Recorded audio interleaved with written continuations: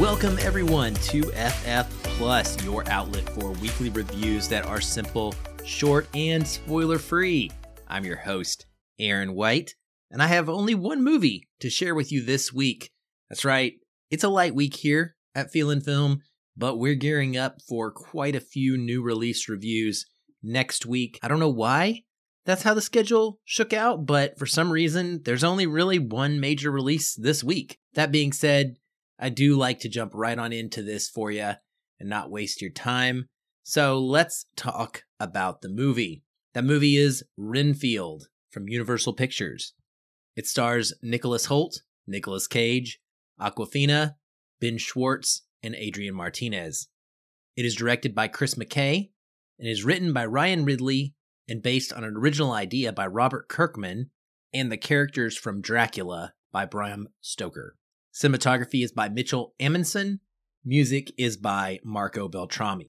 It runs 93 minutes and is rated R for bloody violence, some gore, language throughout, and some drug use.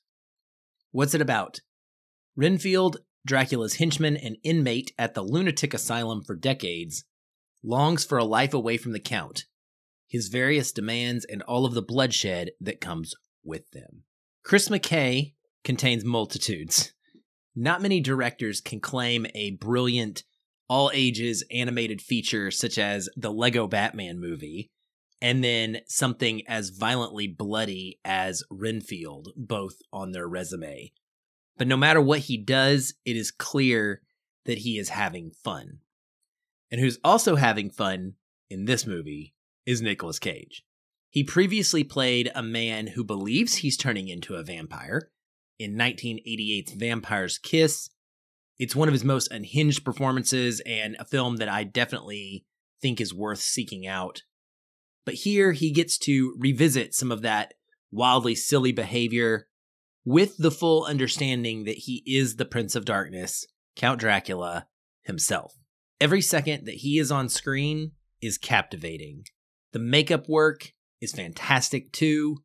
They give him different looks throughout the film. For some of the movie, he is in a phase of regeneration, and he looks incredibly gnarly, very monster-like. Other times, he looks very traditionally like you would expect Dracula, with a little bit gray skin and a somewhat sophisticated demeanor about him. His ability to play a confident and crazy character at the same exact time is just a perfect match for this role, and his presence is so powerful. In fact, so powerful that the movie unfortunately almost feels lacking when he's not on screen.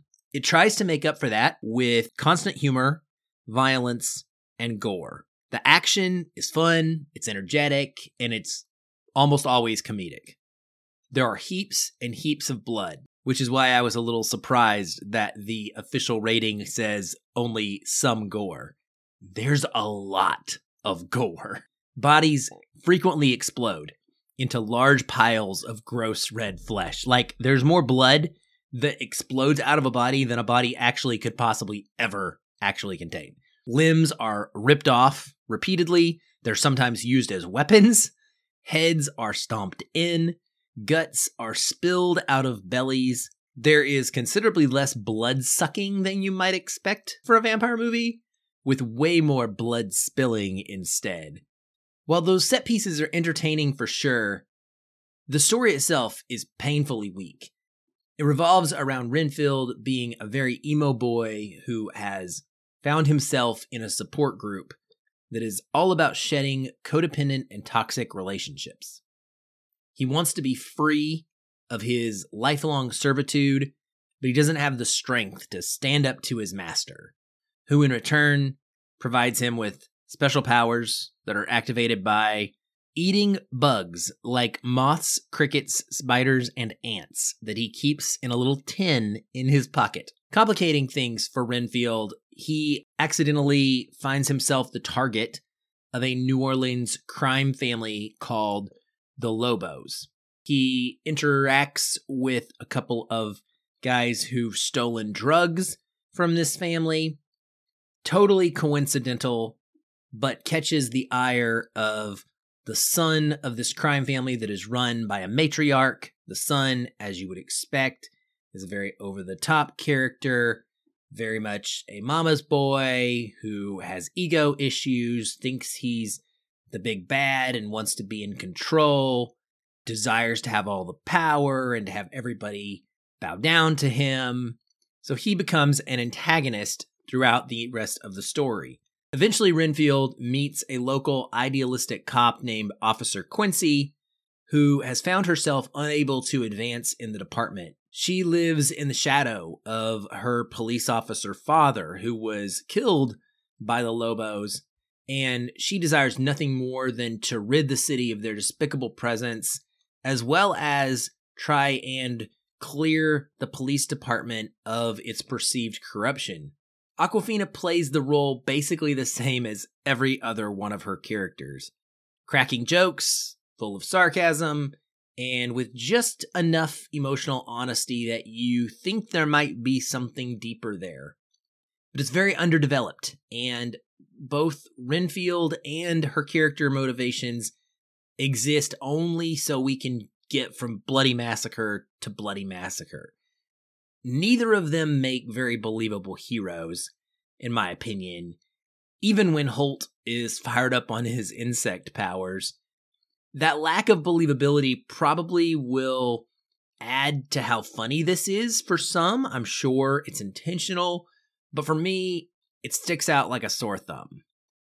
It's just a shame that we can't get crazy, violent fun and a story with some actual weight to it, and characters that are memorable or have some sort of journey or some trait that sticks in your mind. Alas, that isn't in the tarot cards this time around. What will be remembered is the gore and Nicolas Cage's buggy eyes and sharp teeth. It's enough to keep your butt in the seat for 90 minutes, and thankfully, the movie doesn't overstay its welcome. Though they're completely different genres and tones, I actually feel really similar about Renfield as I did the Super Mario Bros. Movie. They're fine in the moment, even what I would consider a good time. Worth the price of a ticket, probably, for people who enjoy that specific style of storytelling. But they're both ultimately just empty husks without any compelling narrative elements and thus utterly disposable. So don't expect greatness, but hey, it could be a lot worse. Renfield will be in theaters on April the 14th. Well, that's it for this quick episode of FF Plus. Thanks as always for tuning in. If you go check out this movie, please let me know what you thought. I would love to hear if you have a better experience with it than I do. I saw it in a crowded theater, and I think that that is probably the best way to go. Movies like this, horror comedies in general, and especially the bloodier ones, you get a lot of enjoyment out of that communal aspect of people laughing and people kind of getting excited about the kills. I enjoyed probably 50% of what everybody else did, but my experience with this was way better than it would have been had I watched this movie at home by myself, when I probably would have found myself rolling my eyes at things instead of just rolling with the punches like I did seeing it in this, crowded room of people that were hyped up and enjoying themselves a little more than I was. So I recommend that. But yeah, if you do go see it, please seek me out on social media. You can find my social media tags and accounts, links to all that stuff in the show notes of every episode. If you enjoy the show, please drop us a 5-star review and a rating on Apple Podcasts or Spotify or wherever you listen. It helps us out, and we're really grateful for all of those. But thank you again for tuning in. I'll be back soon. Until then, keep watching and keep feeling film.